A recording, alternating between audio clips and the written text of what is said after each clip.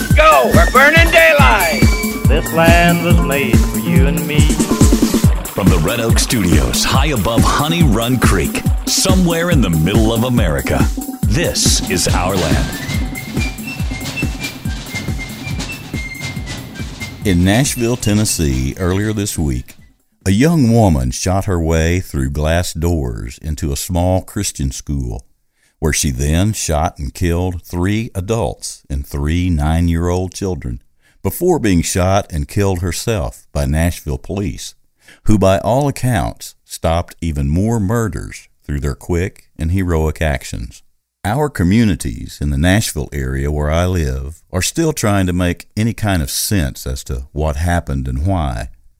Some of the details haven't yet been released to the public, although the young woman left a detailed manifesto that is currently being studied.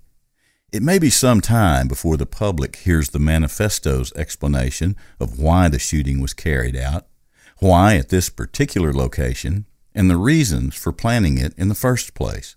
Meanwhile, there's no shortage of speculation and guesswork taking place on our televisions and across the internet and on social media apps on our phones. But the truth is yet to be told.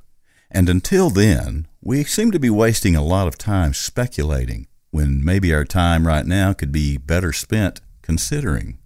There's a lot to consider here. And you really don't need every detail to understand one simple thing about what happened this week in Nashville. There are individuals in our society who are terribly confused. And until we address this epidemic of confusion, rampant now in our youth, we'll never make any meaningful progress toward changing the runaway train that we're witnessing in real time more and more. If it sounds radical to hear me say that young people are confused, then my point has already been made. The efforts to confuse not only our youth, but adults as well in our society has taken ugly root, and it seems to be growing. I enjoy the political debate, and have for years. Carried out civilly and respectfully, it is the way in which our land has become such a success over the last couple of 100 years. In the theater of ideas, good thoughts have always had a way of shining a light on dark areas of our nature and our culture, exposing and sanitizing bad ideas to keep them from harming us and our children. The best ideas usually always win the battles over ideas that only sound good on the surface but are obviously weak and dangerous below.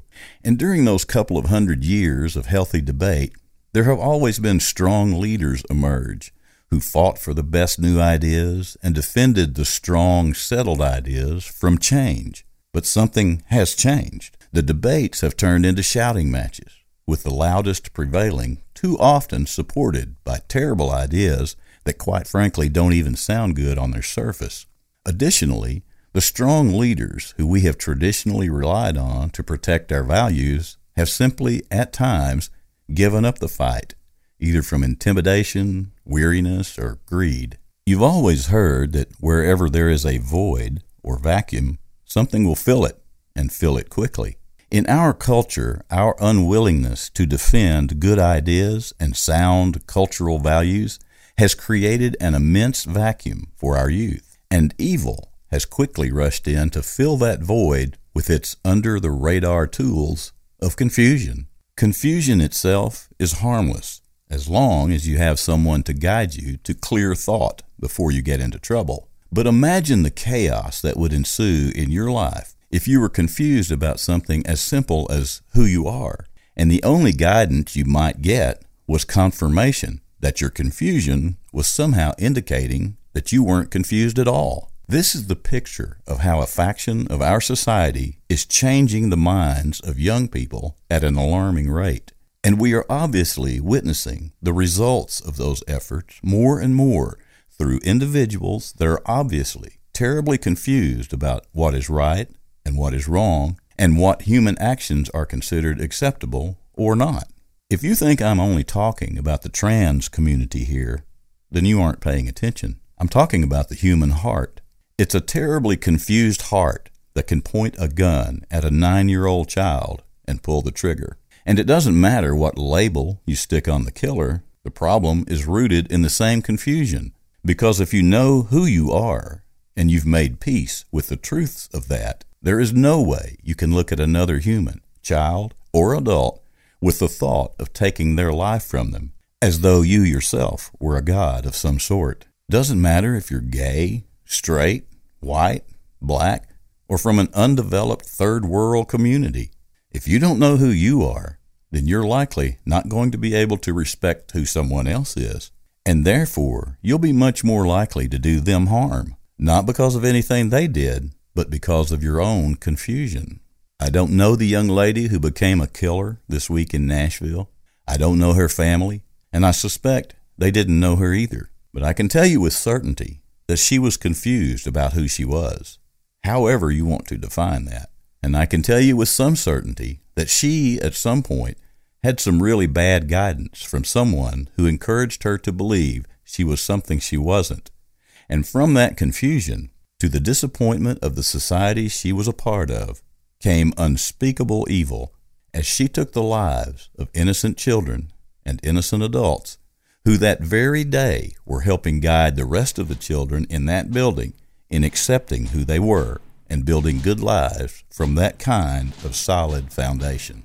Evil is always prowling around looking for innocence to dwell in. Evil is using confusion right now, right in front of us in our society, to try and change our young people into creatures they were never intended to be. Most children can't defend themselves from harm. They need strong leaders and moral guidance to help them learn what is right and what is wrong. Someone else is not going to do that. We see that now. All the laws we can pass and all the twits we can tweet will not stop evil from pursuing our children with the goal of confusing their minds. We must step in and stop that confusion. It is our duty as adults in this society. And without your voice and mine, we will only see more confusion in the coming days.